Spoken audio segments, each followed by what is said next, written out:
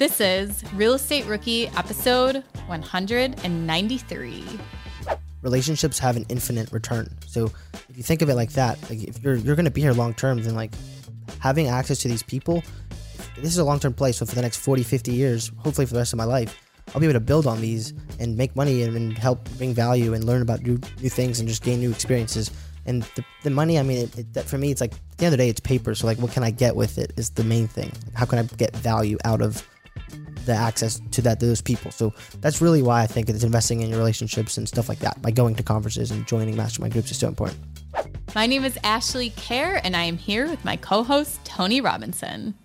And welcome to the Real Estate Rookie Podcast, where every week, twice a week, we bring you the stories, the inspiration, the information you need to kickstart your investing journey. And before I bring on my co-host, I just want to say thank you to all of you that have left an honest rating and review for the podcast on iTunes. We've seen so many of them come in over the last couple of weeks, and really appreciate you guys taking the time to do that. And if you haven't yet, we would really be appreciative if you could. Every new review we get helps us reach another potential investor. And obviously that's our goal here at the Real Estate Rookie Podcast. So if you haven't yet, we definitely appreciate it. But Ashley Kerr, my wonderful co-host, what's up? What's going on? Well, to kind of add on to that, Tony, this whole episode today, half of it at least is about networking, going to meetups and going to conferences. So, Tony and I were just talking before we came back on to do the intro about, maybe doing an in-person meetup with everyone, kind of an informal meetup. So, let us know. Send us a DM on Instagram at Wealth from Rentals or at Tony J. Robinson, and let us know if that's something you think would be really valuable to you, is having an in-person meetup with other investors and hopefully, a bunch of guests that had been on the podcast. So today's guest is actually a repeat. So he was initially on episode 175. His name is Jeffrey Donis. He was on with his two brothers, but we brought him back today because Jeffrey, within their business, is the one that focuses on. He's like the kind of the capital raiser, networker extraordinaire, and he gave like a really amazing breakdown and a lot of step-by-step instructions on how I think he's 23. At 23, he's been able to raise enough funds to be a co-sponsor in over 600 doors in just under 2 years. And if you are even wondering what syndication is or what it's like to raise money, Jeffrey goes into this little part where he breaks down and explains what a syndication is, what the SEC does, all these terms that you might hear thrown around, an accredited investor. So definitely listen to that part, and he really will help you understand what some of this terminology means too. And last thing, one of my favorite parts is when we kind of got into the money that he's invested into his real estate education versus what people typically spend on like a 4-year college degree. And there's actually some cool money episodes. So if you check out money episode 267 or money episode 297, we've got Robert Farrington who came on and he talks about the ROI on college degrees. So again, that's Bigger Pockets, money episodes 267 and 297.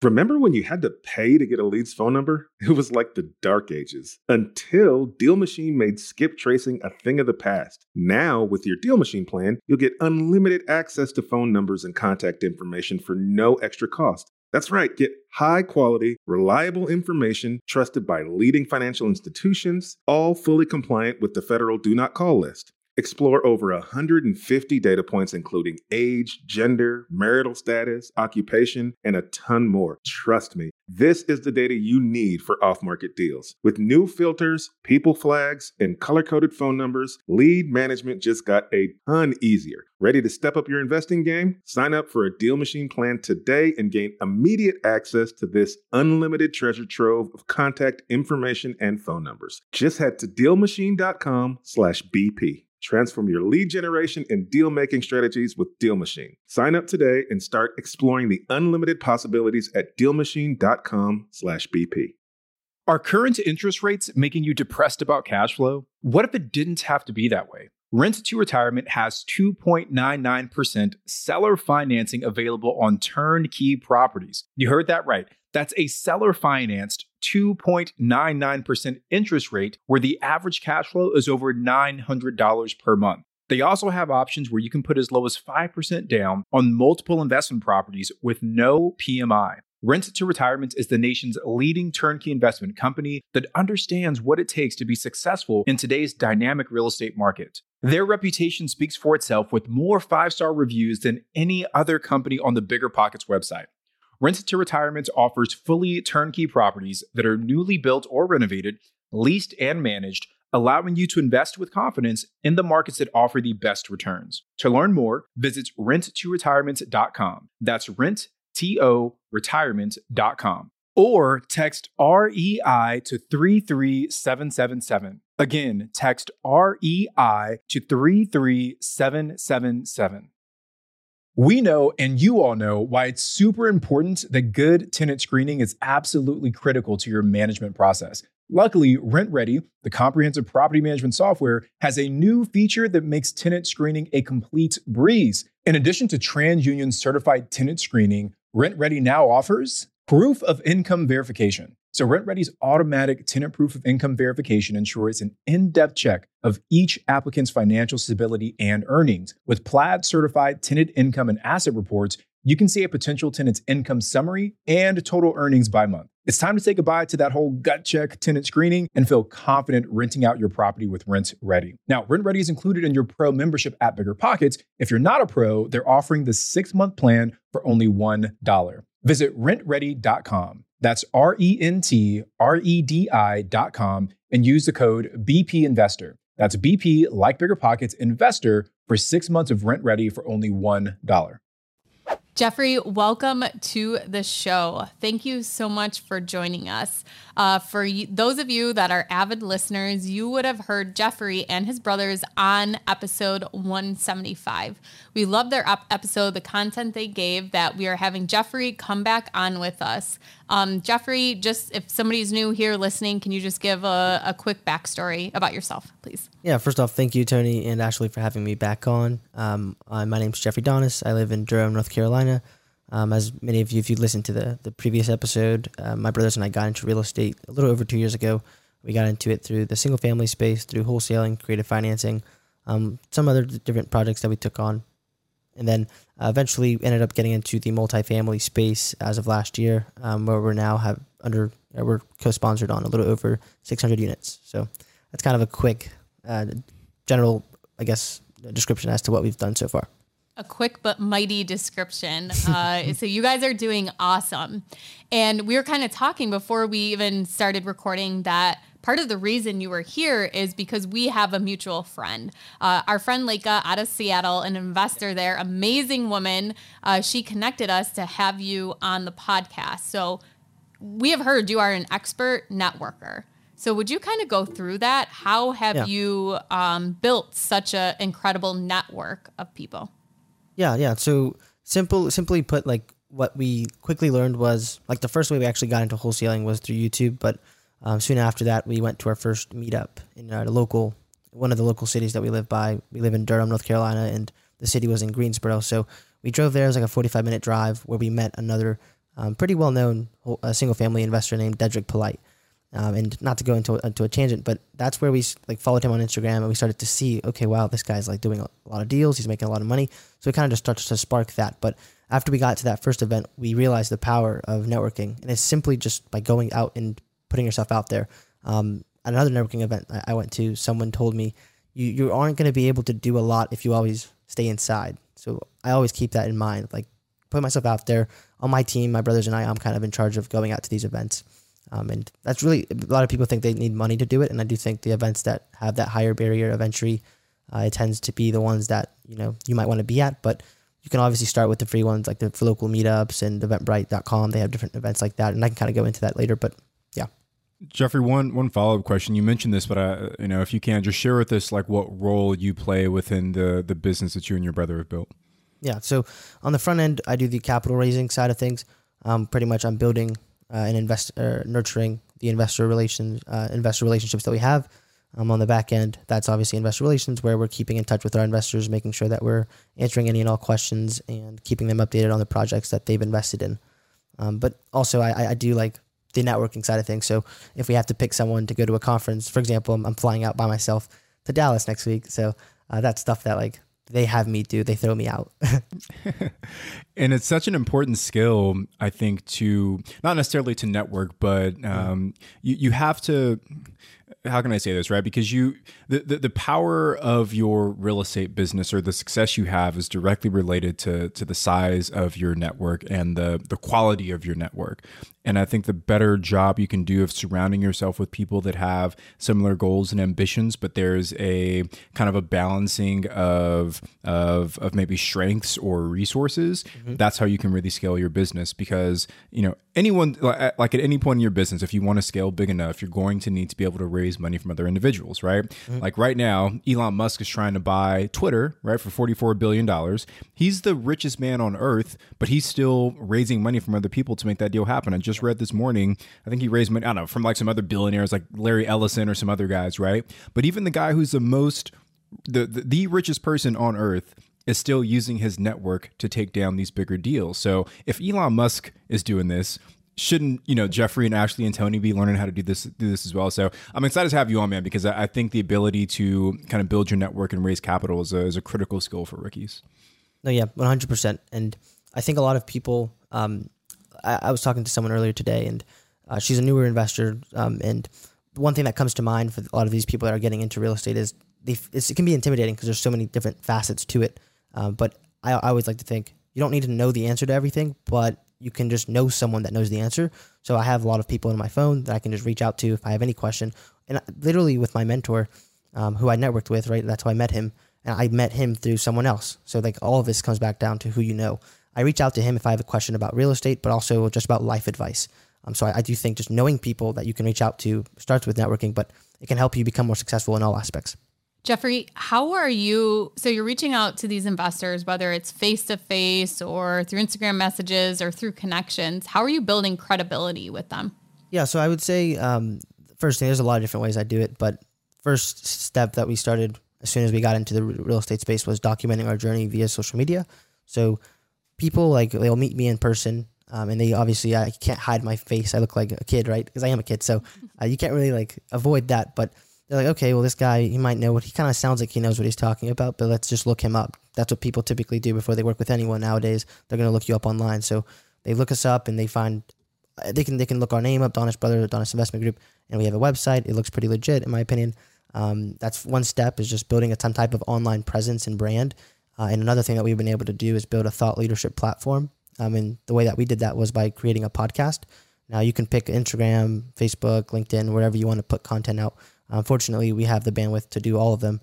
So we're out here publishing content and speaking on the business that we're doing, which kind of positions us as the experts in the space compared to most of the people that we're speaking with. Jeffrey, how important do you think it is to have a social media following, whether it's Instagram, TikTok, Twitter? Do you think that actually makes a difference whether someone believes you're credible or not? Yeah, I think especially as a younger person or just newer in general, I think it can only help you. You don't need it necessarily, because I talked to one guy, he's kind of flying under the radar, but he's got over $1 billion assets under management, and he's never had a social media presence, and his website's not even it's pretty bad, to be honest, not to shame on him, but he is making obviously a lot of money and is very successful, and he doesn't need all that. But as someone who's new, having that there is only going to help attract more attention. And a lot of gurus like to say, money goes where attention flows. And I would have to agree with it. That's how I've met so many people. And also just being able to show people, when I meet at an event, I'm like, yeah, let's follow me on Instagram, and I'll follow them back. And they actually stay connected with me. And if you're posting content consistently, they see that you're not going anywhere. So you're not a stranger anymore, because you're building that relationship. And people also like to see that if I were to invest with you, if you're posting content consistently, I at least know where to find you. You're not going to ghost on me, And I know we'll have your brother Kerwin on, hopefully in the near future here, to talk more about social and how you guys kind of built out that platform for yourselves. But I mean, I love that you guys are taking that approach, because I say this all the time. If you want to grow your business to a big level, and you want to do it quickly, you're going to have to work with other people. And people do business with other people that they know, that they like, and they trust. And if you're just in your room, in your office, by yourself, grinding out, and no one knows what you're doing, it's harder to build that know, that like, and that trust. And I've shared multiple times, right? The only reason I'm sitting on this seat talking to you right now is because I took the initiative to start my own podcast before I got found by Bigger Pockets, right? And I started a podcast, Your First Real Estate Investment. It's still out there. You guys can go find it. I started that podcast before I even had my first deal. I wasn't even a real real estate investor yet, but I had this platform because I knew that in order for me to reach my goals, I was going to need to be able to connect with more people. So whether it's Instagram, whether it's a podcast, whether it's YouTube, whether it's a blog, I think everyone listening should find that outlet that they most resonate with to keep going. So anyway, I want to touch on something else you said, or something that you mentioned in the last episode that I'm hoping we can dive a little bit more into. But you mentioned before about the 80-20 rule when it comes to networking. Kind of walk us through what that is and why it's been beneficial for you. So so what I do at a networking event when I meet someone, what I just did actually. So I was telling you guys before we got on the call, I was in Atlanta for a conference. And we got like 35 business cards. And what I do, and it's people may think like, whatever, I found it effective. So it's not the most fun thing to do, but you get the business cards, and I have a CRM, and it's a free one called Podio. I'll sit down, I'll look at each card, I look them up on LinkedIn to see, I'm pretty good with my memory, so I recognize their face. And if I'm like, okay, I remember what this guy talked about, I'll add it to my notes.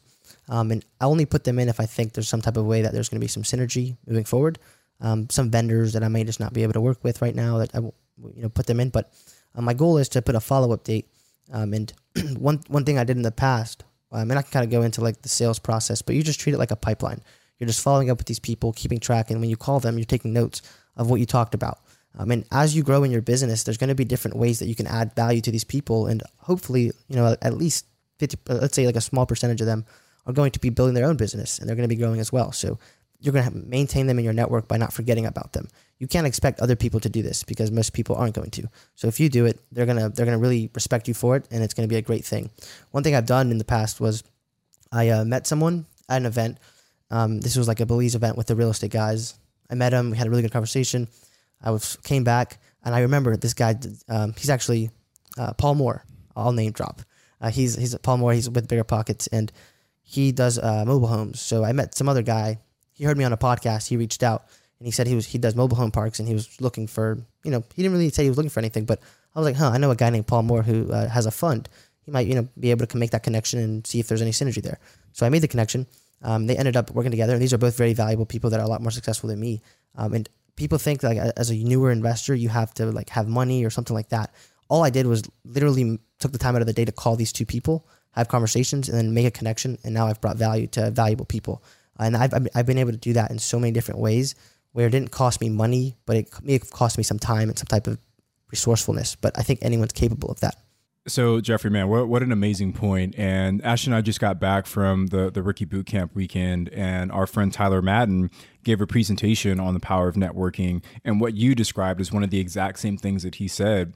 As a new investor, a lot of times you feel like, what value can I provide to Jeffrey or to Ashley? Like I'm new, I don't have anything. But if you have a large enough network, and you know that Ashley's looking for campgrounds, and you know someone that's a wholesaler that just found this off market, and whether it's not a deal or whatever, right? Yeah. But it's like, if you have someone in your network that you can connect one person to another person, there's a lot of value in that. So I love that you pointed that out. Something I want to circle back to before we move on to it. Sounds like you're really active going to networking events and conferences and things like that. A lot of people, I think, are hesitant kind of going into those kind of environments, especially if they're new, especially if they're by themselves. So I guess just kind of give us your approach. So when you walk into this conference and, whatever, there's 500, 1,000 people, how are you approaching people? What is your, how do you kind of break the ice to build these relationships? For sure. I'm happy you asked. So I went to a networking event earlier this week, and then when I got back driving yesterday, I went to one last night. So I'm always like, I think as you go to more of these, you'll get more comfortable.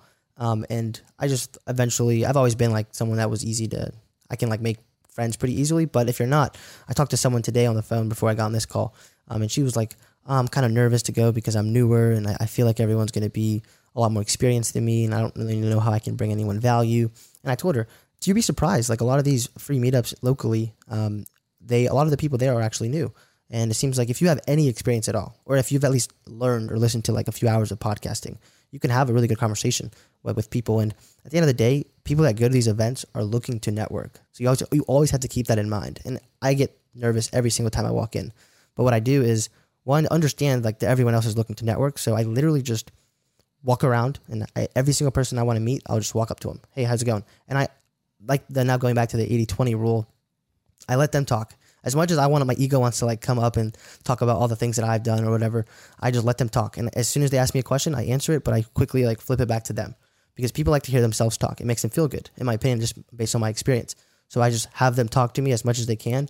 And I want to leave the conversation kind of, so once I like answer their questions and we have a good conversation, the first thing I'll ask is, what have you done in real estate? Like, what's your background in real estate? And they'll answer, like, oh, cool. And like, maybe what are your goals moving forward? Try to find a way to bring them value. Maybe you know someone, or maybe like I know a lot of wholesalers locally. So if I'm talking to a fix and flipper, I'm like, okay, cool. I actually know a wholesaler right here. I point him out at the meetup. I can make an introduction. I know him.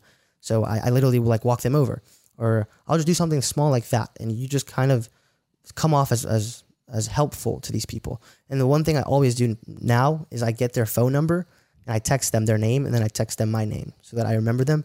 And then after the event, the most important thing that no one does is actually follow up with these people that you're meeting. I try to do it literally the next day. And it doesn't have to be like a long conversation. I used to get nervous thinking that people are going to think I'm like trying to get something from them, but it's very thoughtful to just reach out and say, hey, it was nice to meet you. Just to retouch on what we talked about at the last conversation at the meetup. This is what I do. I know this is what you do. Moving forward, if there's any way I can bring you value, let me know. I'm more than happy to help, and I hope you don't mind if I just stay in touch. And that's what I do every single time. And it's actually paid off a lot of ways, so I highly recommend it. Jeffrey, what an amazing breakdown of how to network at an event. You know, I think so many rookies struggle with that piece, but you just literally gave a step-by-step of how anyone with any level of experience can kind of replicate what you're doing. I'm glad you brought up the follow-up piece, because I wanted to go there next. Yeah. So you meet them, you send the follow-up message the next day, but what about like, you know, the future follow-up? Like, are you just sending them a message saying, hey, remember me, it's Jeffrey, hope you're doing well? Or are you presenting them with some kind of opportunity? Like, what does that follow-up look like in the future, and how are you still making it like a valuable conversation? Yeah, so the main thing is just to not forget about people. Like, it's you may not have something to bring them today or next month or in 3 months or even 3 years, but the whole point is just not to forget about people. And maybe like eventually your time becomes a lot more valuable and you can get someone else to do this.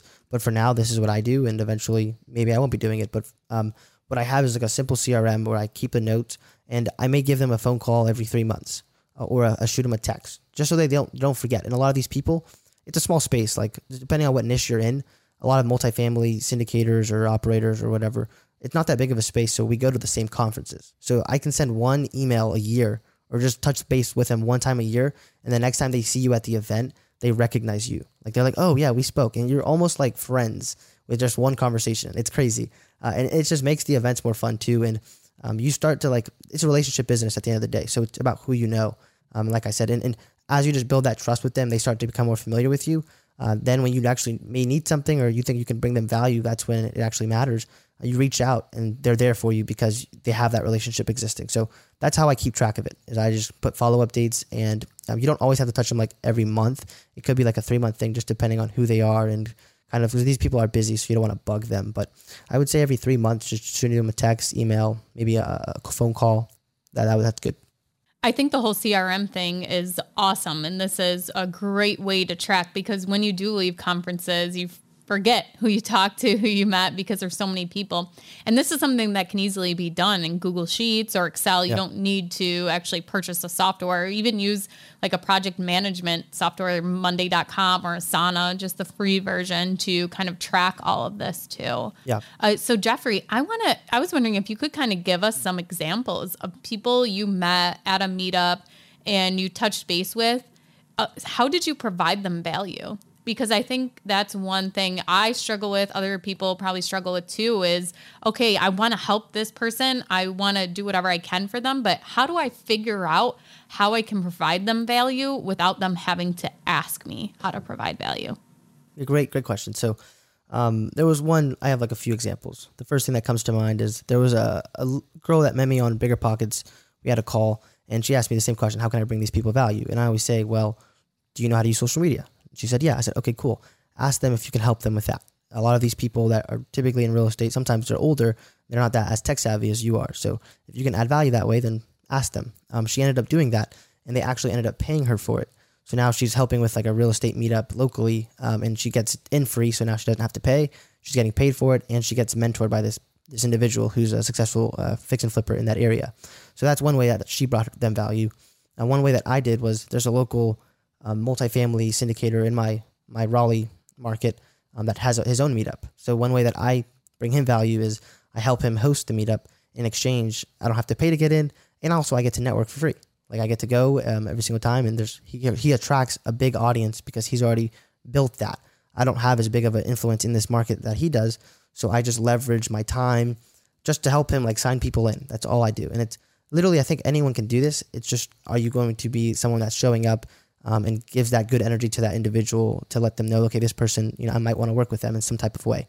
The third way is, like I said, just connecting people. So going back to my initial example, if you can just make introductions, it's something that most people won't be able to do because they're not keeping track of it and they're just going to forget. So if they're not thinking of it, it's hard to remember, okay, I forget that person's name. But if you're keeping track of it over time, just making that simple introduction is a great way to bring value.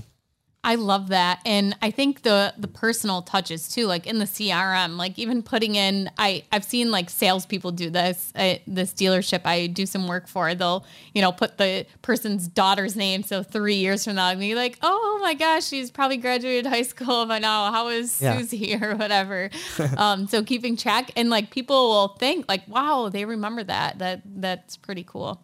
No, 100%. Jeffrey, yeah, I want to kind of transition this. Okay, so we've talked about how to network with people. We've talked about, keeping track of them, providing them value. Can you now give some examples of how it's actually provided value to you? What have you gained out of this networking experience? Yeah, so like becoming resourceful is like, I think, someone that doesn't come from a lot, like initially I come from a low income background. None of my family members or my close friends were in real estate that I knew of. So I kind of was starting from nothing. So how do you build like a network out of nothing? You just have to put yourself out there. And over time I was just able to we made some money. So you start investing into like conferences that are paid, and you have to pay for the flight and stuff like that. But as you go to these higher, like more expensive events, if those attract just more successful people. Right. So as you meet them, you do the same process where you keep track of them. And over time, I started building these relationships. Now I also had a podcast where I would bring on very valuable guests that I'd build relationships with. And then I'd go to networking events and see them in person so they'd remember us. Right. So you start building that relationship. Eventually, I was able to introduce a very successful syndicator into one of my partners now. And now we've actually partnered on a deal together. That's the first thing that comes to mind, is I was able to make an introduction that no one on my team knew this guy, but I knew him. So I was able to bring him on just because I had the thought leadership platform that I brought him onto. I networked with him over a few events. I saw him at 2 events prior to actually asking him if he wanted to work on this together.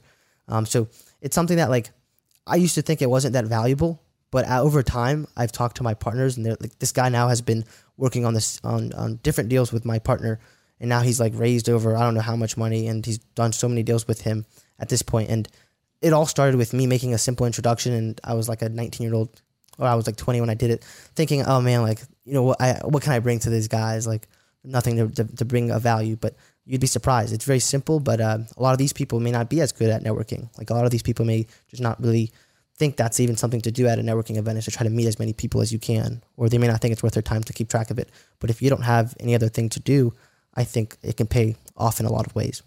That is such a valid point. This past weekend, I had a couple people ask me questions about, about something that I really wasn't experiencing, but was able to connect with them and be like, you know what, hold on, follow me. We're going to go find this person. Yeah. They are the expert on this, and they're going to be able to, and kind of doing that matchmaking. And that's happened before in the past. And it's really cool to see those relationships evolve, and those people remember that you're the one that introduced them too. Yep, that's so true. And that just them remembering you is if just a simple thing like that, making that connection can be very valuable.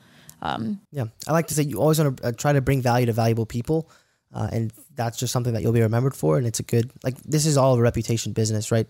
So if you can just have a really good reputation, and that's a great way to do it, is just by adding value to a lot of people. And especially if you're newer and you don't have that much, you don't think you have as many resources. I keep repeating that, but just doing certain things like this is a great way to start that process. Yeah, Jeffrey, before we transition, I actually have one more question. So when you're at these high-powered events, how do you get some of these people to give you their phone number? Yeah, I know, it's funny. So one thing I've always been curious, I do have imposter syndrome still, but It's always weird. Like as a younger person, they obviously notice that, but it's almost like people immediately respect you because I'm typically one of the youngest people in the room, and it's almost like they immediately give you respect. So if you're young or just newer, I think they take an interest in you. Yeah. Like they're like, how did you end up here? And then we have really good conversations.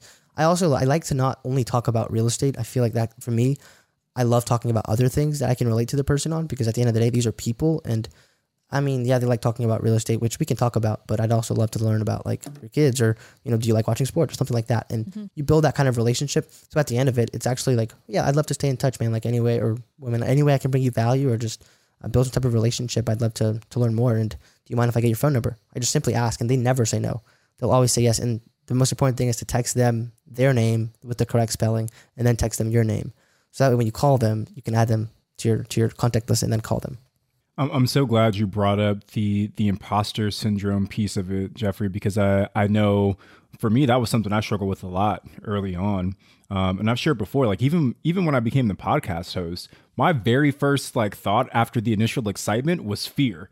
It was like, oh my God, like am I even qualified to be doing this? Yeah. You know, like I think at the time we had like, I don't know, like a small handful of properties. And I was like, how are people going to listen to little old me? You know, but like you said, there's always value that you can bring to people. And I think as long as you lean into your strengths and what you're good at, even if someone has maybe achieved a bigger portfolio than you, or financially they've had more success, it doesn't necessarily mean that there's still not a way for you to provide value to them. So I'm super happy that you brought that up, man. Cool. So I want to talk a little bit too about some more of the software that you use. And so you talked about the CRM, but is there any other software that's kind of important in your business that you guys are leveraging on a regular basis? Yeah, and to kind of tie into the credibility question, one thing that like this is it's crazy how it all ties back into each other. So the network, like how do you? A lot of people think, or I used to think, how do I do this? I have no idea how to even start like raising money, or how to start becoming like a lead sponsor or co-sponsor or whatever. I just built my network, and then I started hanging out with certain people at certain events. I had their contact information. So when I had questions, I'd reach out to these people. I added myself to their email list to kind of see what they're sending out when they are raising money. Like what's going out, what's kind of the process of what that looks like.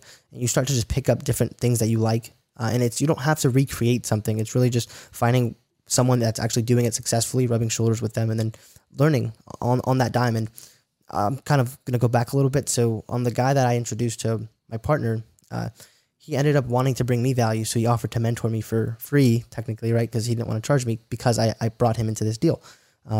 And that's something that like you can get out of these things. You're getting these highly successful people offering free mentorship. And these guys are like doing a really good job at whatever they're doing. But they're willing to do that because I led with value. So that's something that I was able to now apply to how I was able to learn about these softwares. So I use Syndication Pro. It's one of the CRM. It's like a CRM as well as an investor portal. And what it does, it really just organizes your investor list, your investor contacts. You can keep track of them there. And also when it comes down to actually working with your team, whoever the lead sponsor is can actually sync all the documents there.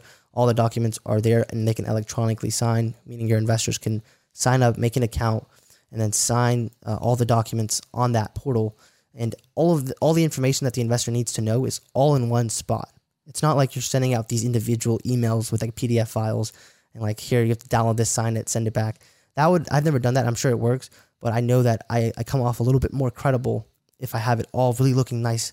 It's very simple and it's easy, and it just looks very professional. So the software is another thing I'd used in regards to leveraging my my team, because I didn't know about that until I joined certain groups, right? So I learned that over time. And once I had that software, it made me look a lot more credible because it looks very professional. And at the end of the day, that you want to present yourself in the best way if you're newer. I think first impressions play a big role in whether or not this person's going to trust you. So if it looks clean, it looks very professional, then it's going to help build that trust. I want to comment on the software piece. Before I do, you mentioned something like that last little piece there, and you talked about like, you know, just like being in the same room as some of these other successful people, and that's honestly like a really big part of paying for some of these like more expensive conferences. Is that, you know, free meetups, sure, you're going to get like a wide range of people there, right? You're going to have some folks that have maybe never done a deal. You're going to have some people that, you know, that are super successful. But, you know, if you're going to, like, for example, there's a guy, his name is Joe Polish. and he's like a marketing business like a coach, right? But only for super high level entrepreneurs. And the name of his group is called the 25K Club, because every year you have to pay $25,000 just to be a part of the club. And obviously you have to be super successful to be able to spend $25,000 a year to even be in that group. So it's like, if you have the ability to pay into it, now your whole world of, what's possible changes, because you're talking to people that are ultra super highly successful. And it's like, how many more resources and lessons can you learn by sitting in a room with people that pay $25,000 a year to be in a group, right? So obviously I'm not encouraging everybody to go out and spend $25,000. My point is that when you pay to go to some of these conferences, the level of success kind of steps up as you go from one to the next. But going back to the software piece, we're doing our first syndication right now, and we're using a platform called InvestNext. And Ashley, have you seen InvestNext? Yeah, I'm actually using it right now to collect investors' information, just to almost like to use it as just a CRM right now. Yeah. And it's like such a powerful thing. We just had our first demo like last week, and everything you said, like it brings all the investors' information in. You can even calculate like the distributions that everybody's supposed to get once the deal actually goes live. So if you guys haven't looked into it, I would definitely encourage you guys to look at Syndication Pro or into InvestNext. So kind of continue to pull on that thread. So we know you found out about the software through your network, but you also kind of talked about mentorships and masterminds. So what kind of role have those played for you in your business? And I don't know, how can someone else get value from those kind of relationships? No, for sure. So I joined. I've honestly paid. I always like to make not fun, but it's funny that I dropped out of school, as like you guys already know. I would have spent, I don't know how much, but it would have been a lot less than what I've spent on courses and like mentorships, mastermind groups. So it's kind of funny because like I'm still investing in my education. It's just kind of me choosing what I want to invest in, and whatever. I think it's paid off. But in regards to like how it's paid off. So the first one I joined was one called Sub 2 by Pace Morby. And the reason we joined that was everything starts with YouTube for us. It's always started with like free content, but you can only get so far with the content that you get from YouTube. Unfortunately, like people tend to shy away from paying for mentorship and stuff like that, and I can understand why, because it's expensive, and you do think you can. I mean, I'm sure you can do it by yourself. But honestly, I mean, just really quick, there are a lot of like people that are pushing bad information too, right? So I think you really got to vet like who you're giving money to, because there are some people, it's like they've done it one time and now they're going out there and charging a really high premium. So I think you want to just kind of vet the success of that person before you jump into it. Sorry, I didn't mean to cut you off there, but point. There's like a funny meme I'll quickly go into. There's like a wholesaler at McDonald's, and I saw you selling a wholesaling course last week. What happened?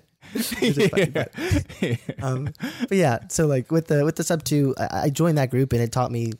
I think if you can take action, then education is like education just by itself is really worthless. But if you're taking action on that education, then you can make that return very quickly. So when I was cold calling originally for single family, I would be having my computer here, and I would be watching my mentor, who I paid like a few grand to get into.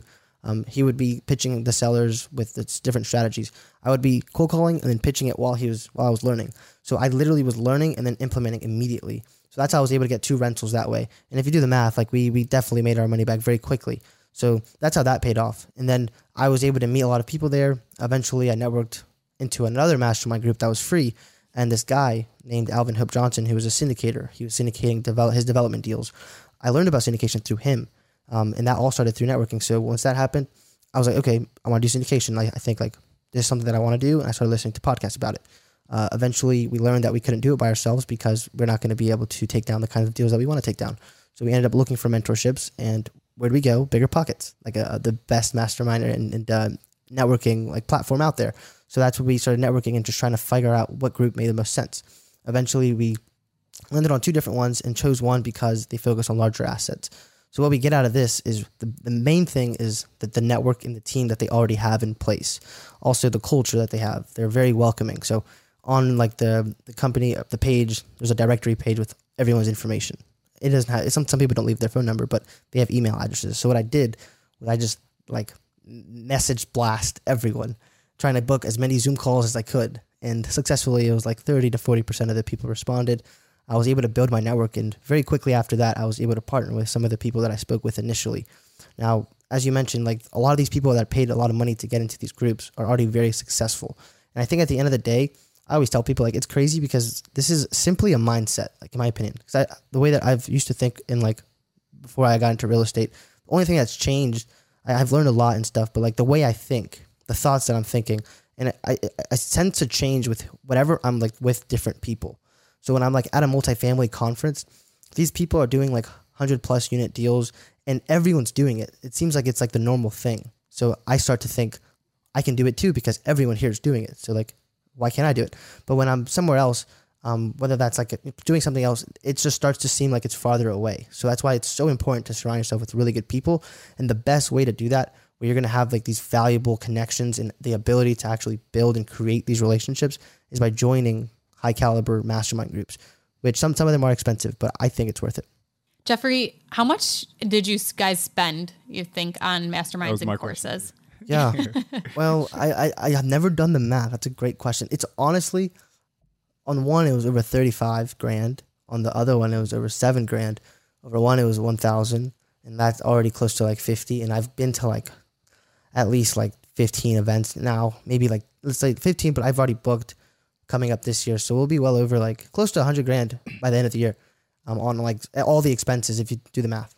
Yeah, let's compare that to a college, going to college, and what that costs. And you don't have to sit in the classroom for right, 4 years or 5 days a week. Yeah. College, it depends where at school. I think I was going to pay like $5 grand a year. So it would have been like 25 grand. I mean, I was getting scholarships and stuff, but most people pay like what, 50? I mean, I don't know. Maybe, did you guys go to school? Yeah, I did. Yeah. How much did you guys pay?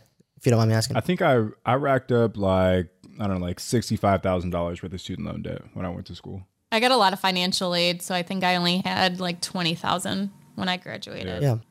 Yeah, people will do that in the blink of an eye, right? Like they'll go out, they'll rack up tens of thousands of dollars of debt for school, which, you know, it's debatable on the return that you get for that investment. But I do believe, like, if you find the right person and you have the right motivation and you have the right skill set, there is a lot of value in investing in some of these things. Like, I think the most I've spent on anything like real estate related, me and my partner spent $20,000 on like an apartment syndication, coaching program. And we've never syndicated any apartments, right? So like, did we get the value? I don't know. But like I think it was beneficial for us because through that program, I met the guy that introduced me to short-term rentals, which completely changed my life. And now that we're scaling up into commercial assets, already have this foundation of knowing how apartment syndication works, and now we're just applying it to short-term rentals. So I think you get out what you put 100%. in. And I think, like, sorry, just quickly, I probably, like I said, I've invested a lot of money on events and conferences, but my brother always likes to say relationships have an infinite return. So think of it like that. Like, if you're going to be here long term, then like having access to these people, if this is a long-term play, so for the next 40, 50 years, hopefully for the rest of my life, I'll be able to build on these and make money and help bring value and learn about new things and just gain new experiences.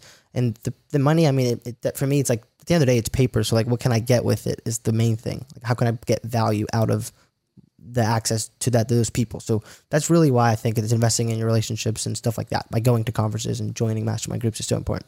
I've never heard it put that way before. Relationships have an infinite return. And that's true. It's like, it's almost impossible to measure the value that you get from a good relationship. Right. Not even just like financially, but just like mindset wise, happiness. Like, yeah, if you invest into the right relationship, that's amazing, man. So I want to know, so you've talked a lot about how your networking and your relationships have helped you. What would you say is maybe some of the advice from mentors that you've gotten, or like lessons that have really stuck with you that you've implemented really well into your business? Yeah. Okay. So, certain things, like for specifically the things that comes to mind is like failures. One thing that I learned this year was setting expectations with my investors. I learned that through my mentors. Like I had to ask them after the fact, unfortunately. The K1 documents this year, we sent them out a little late, and I didn't do as good of a job as I could have in regards to letting the investors know, hey, this is going to happen. And I really think the main thing is just setting expectations up so that they can expect these things. And if it's not going to be good news, I mean, that sucks, right? But at the end of the day, just letting them know beforehand, not having them reach out first and asking you. I think that's the biggest thing that comes to mind. But was your question like in regards to how I found the mentor or some of the no, biggest? just some of the big lessons, right? Because obviously, you've invested a lot into these relationships, into these mentorship, into these coaching programs, and just like, what are some of those like big pillar pieces of content or lessons that have kind of really shaped how you've grown into an investor? Yeah. One thing that like also comes to mind is like, this is like kind of, I don't know if this answers your question, but gut instinct in this business, I'm starting to realize, and my mentors used to tell me this all the time, like, be careful with who you get into business with. But it's starting to like, every single time that I've gotten a gut instinct about someone, and I used to be, I don't know if gullible is the right word, but I want to give them the benefit of the doubt and assume like this. I like to meet people, I like to build relationships with anyone, doesn't matter like what your personality is. So I always give you the benefit of the doubt, but it almost always comes back down to like, I find out later that something negative was going on with that type of person. So one thing that my mentors always told me is be careful with who you do business with. And at the beginning, I wasn't really taking that advice. I kind of just thought I was able to do business with anyone. But over time, you start to realize that, well, like typically my gut is right.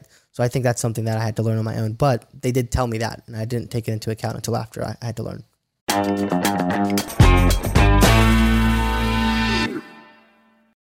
We know, and you all know, why it's super important that good tenant screening is absolutely critical to your management process. Luckily, RentRedi, the comprehensive property management software, has a new feature that makes tenant screening a complete breeze. In addition to TransUnion certified tenant screening, RentRedi now offers proof of income verification. So RentRedi's automatic tenant proof of income verification ensures an in-depth check of each applicant's financial stability and earnings. With Plaid certified tenant income and asset reports, you can see a potential tenant's income summary and total earnings by month. It's time to say goodbye to that whole gut check tenant screening and feel confident renting out your property with RentRedi. Now, RentRedi is included in your pro membership at BiggerPockets. If you're not a pro, they're offering the 6-month plan for only $1. Visit rentredi.com. That's RentRedi.com and use the code BP Investor. That's BP, like BiggerPockets, Investor for 6 months of RentRedi for only $1.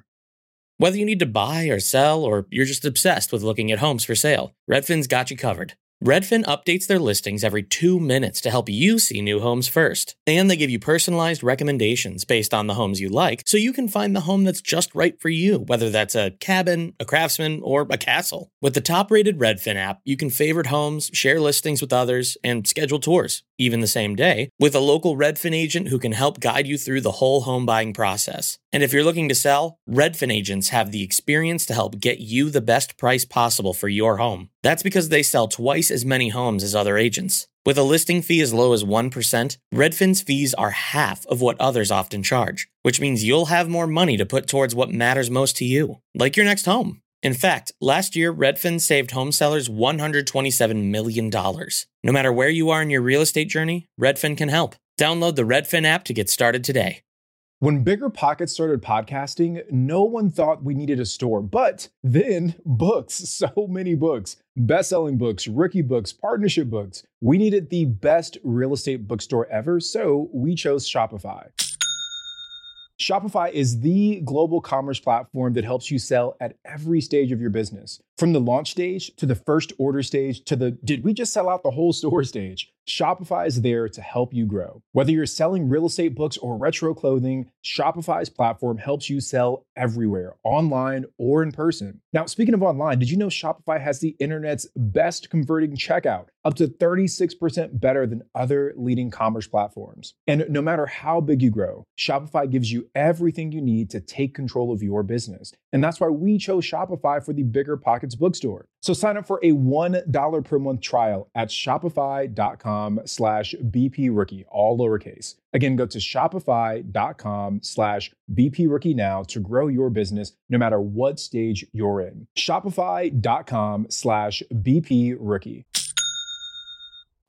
Before we get to the rookie exam, I do want to dive into one more thing. For everyone that's listening that maybe doesn't even know what a syndication deal is, and there's also the SEC that oversees syndications. Can you kind of break those two things down for us real quick, please? Yeah, so syndication really is just when you pull together a group of investors' money and buy something. So you can really syndicate anything. But when it comes to what we do, we syndicate apartment complexes. So when it comes to the SEC, they're kind of the advisory board, kind of like the police of syndication, just to make sure that it's regulated and that any owner operator, which is us in this case, is following the rules to protect any investors that are actually investing in these deals.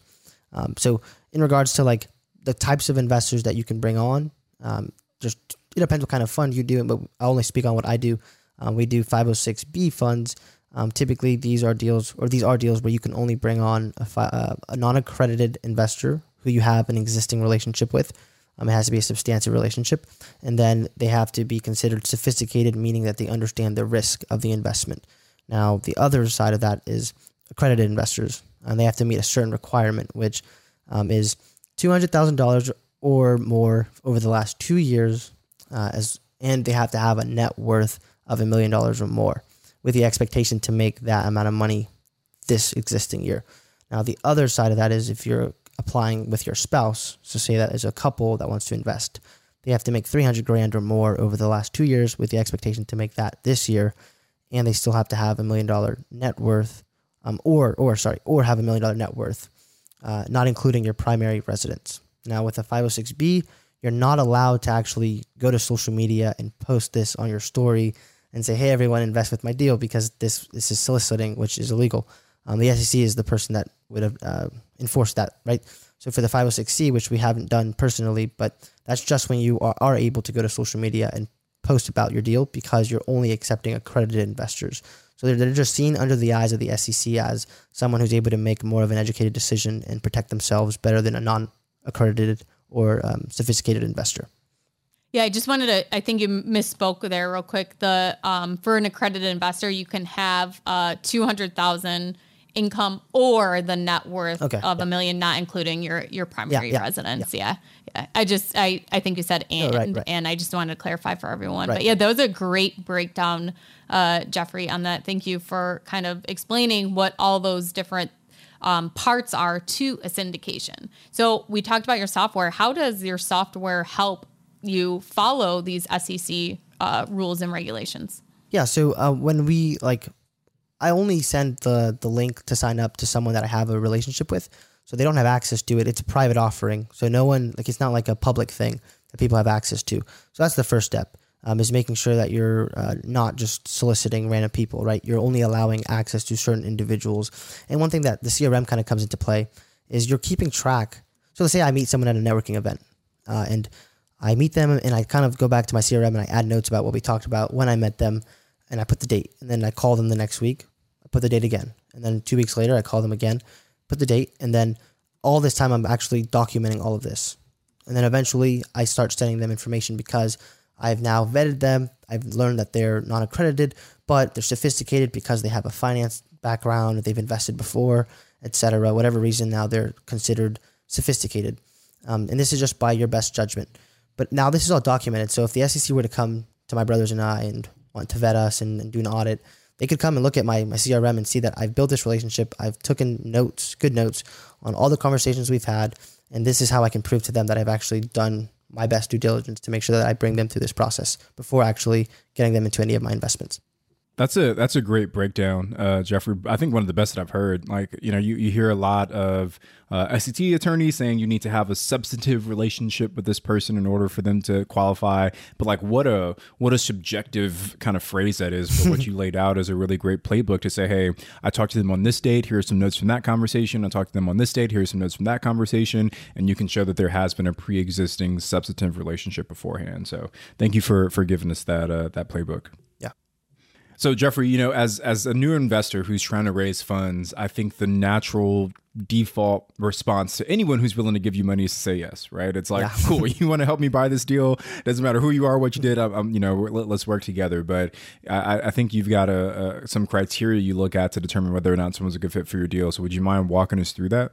For sure. So initially, I was kind of I would say a little bit more fearful to ask certain questions, but asking them hey, so are you married? Hey, what does your spouse do if you're married? You kind of learn more about where they're coming from in regards to an income standpoint, and eventually you get an understanding as to you also ask them how much would you be looking to invest and how often. So as you start to get a feel for where they are financially, you don't want to take someone say that your minimum investment is, let's say $50,000, just to throw that number out there, and they only make 75, but they have that in the bank. You may just want to really make sure that this person is really sophisticated, because they may not be accredited, and if they're investing a lot of money, most of their money they have, This might be like someone that may, if things were to go bad, you don't want to necessarily put them in a bad spot. So that's something that I definitely keep an eye out on. Also, making sure that they understand that this is a passive investment, meaning they won't have any control if you're bringing them on as an LP. So you want to make sure that you're not necessarily bringing someone on that wants to have control, because they're not going to have that. And they have to make sure that they understand that. So that's something that, like, for example, a lot of people in the real estate space, like fix and flippers and stuff like that, they like to be active. They meaning that they have control over the deal.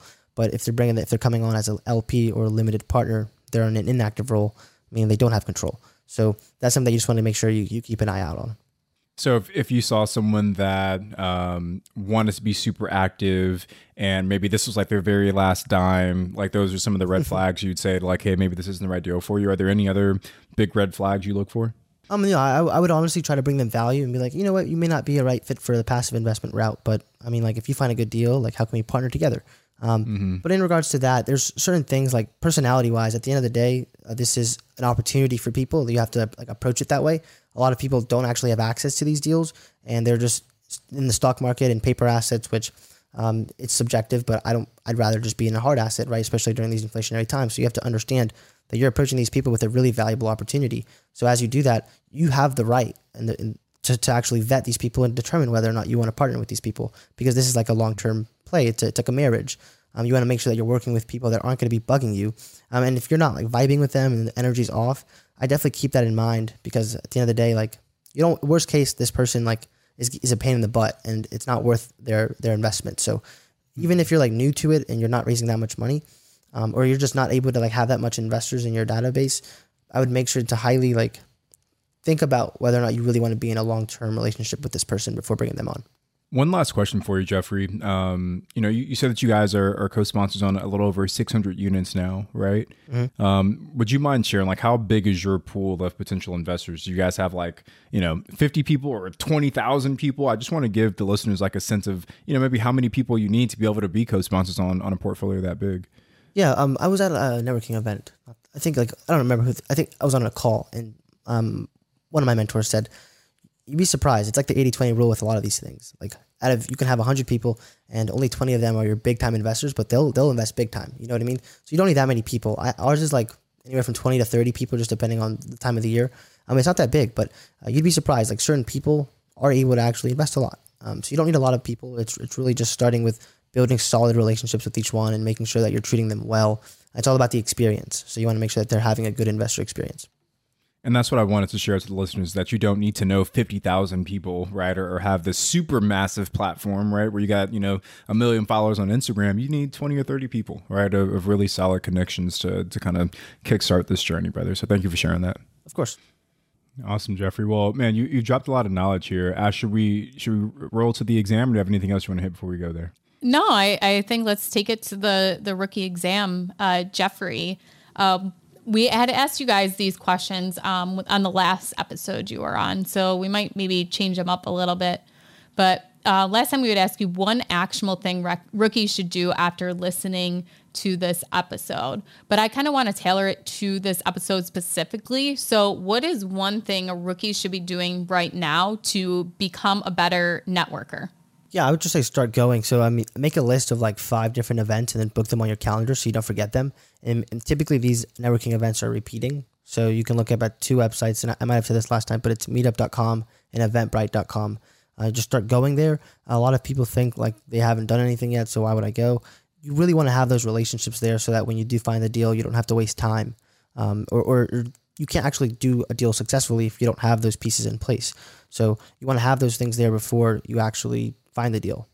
All right. So second rookie exam question. And again, we're making these up as we go along because we already asked you the other ones before. But say you had to start all over, Jeffrey. You had no contacts.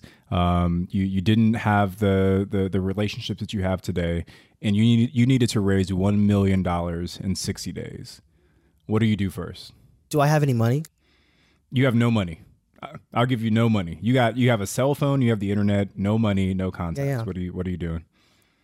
I would try to get a credit card. This sounds bad, but that's fine. This is what I would do. I would get a credit card because I'm of age now, so I'd get a credit card and I'd try to get into an event. Or you just start reaching out to these people that host these events, email them, ask them like, do you guys have any vendor tickets? This is actually another gem that I forgot to drop.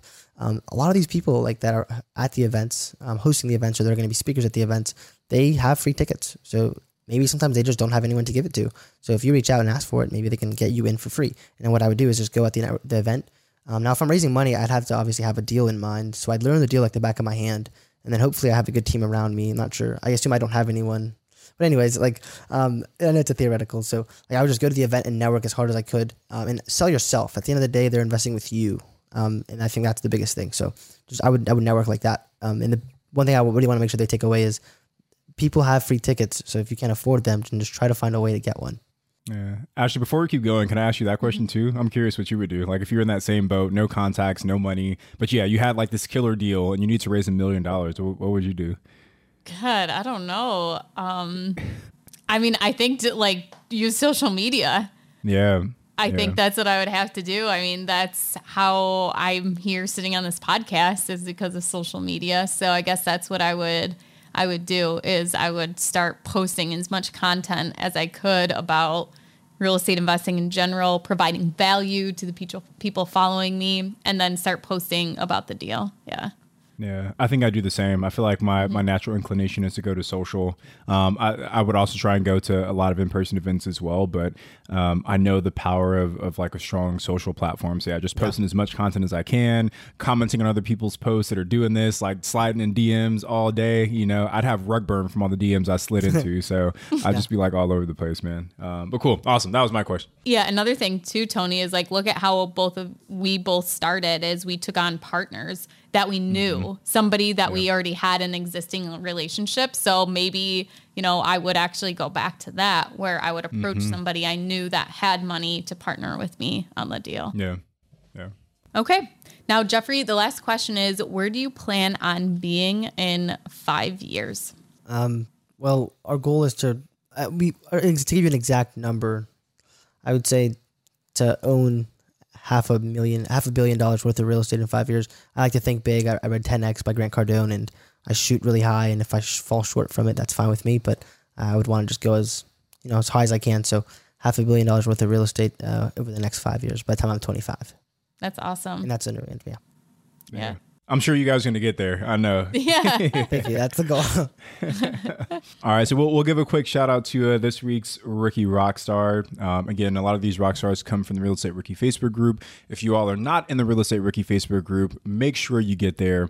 It is literally the most active, the most engaged Facebook group that is out there. And every time I try and go in there and give some value, it's hard for me to do that because there's been 10 other amazing answers on questions that have been posted. So make sure to get in there if you're not. But today's Rookie Rockstar is Kadeem P. And Kadeem says, we close on a duplex. This makes 10 rental units in the same area and brings us up to 14 rental units in total. So Kadeem, major congratulations to you and love seeing the success. Awesome. Congrats, Kadeem. Well, Jeffrey, thank you so much for joining us. We really appreciated having you back on the show. If you can tell everyone where they can find out some more information about you and possibly reach out to you. Yeah, so feel free to visit our website and get our free playbook at www.donusinvestmentgroup.com/playbook. You can find me on all social media platforms at Jeffrey Donis, and then my brothers and I at Donis Brothers on every social media platform. And then listen to our podcast, the Real Estate Monopoly Podcast. Jeffrey, thank you so much. Everyone, I am Ashley at Wealth from Rentals, and he's Tony at Tony J. Robinson, and we will be back on Saturday with a Rookie Reply. Don't forget to leave us a 5-star review on your favorite podcast platform. We'll see you guys next time.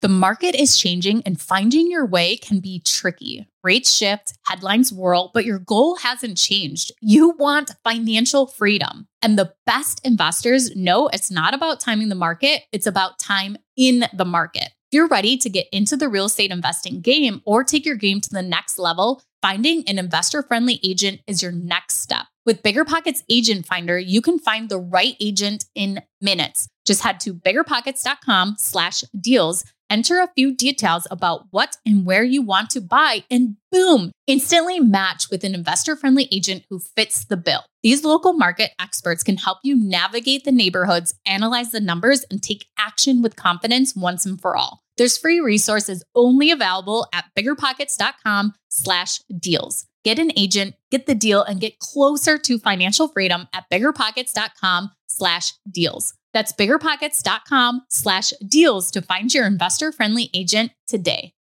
The content of this podcast is for informational purposes only. Past performance is not indicative of future results, and all host and participant opinions are their own. Investment in any asset, real estate included, involves risk. Use your best judgment and consult with qualified advisors before investing. Only risk capital you can afford to lose. Bigger Pockets LLC disclaims all liability for direct, indirect, consequential, or other damages arising from reliance upon information presented in this podcast.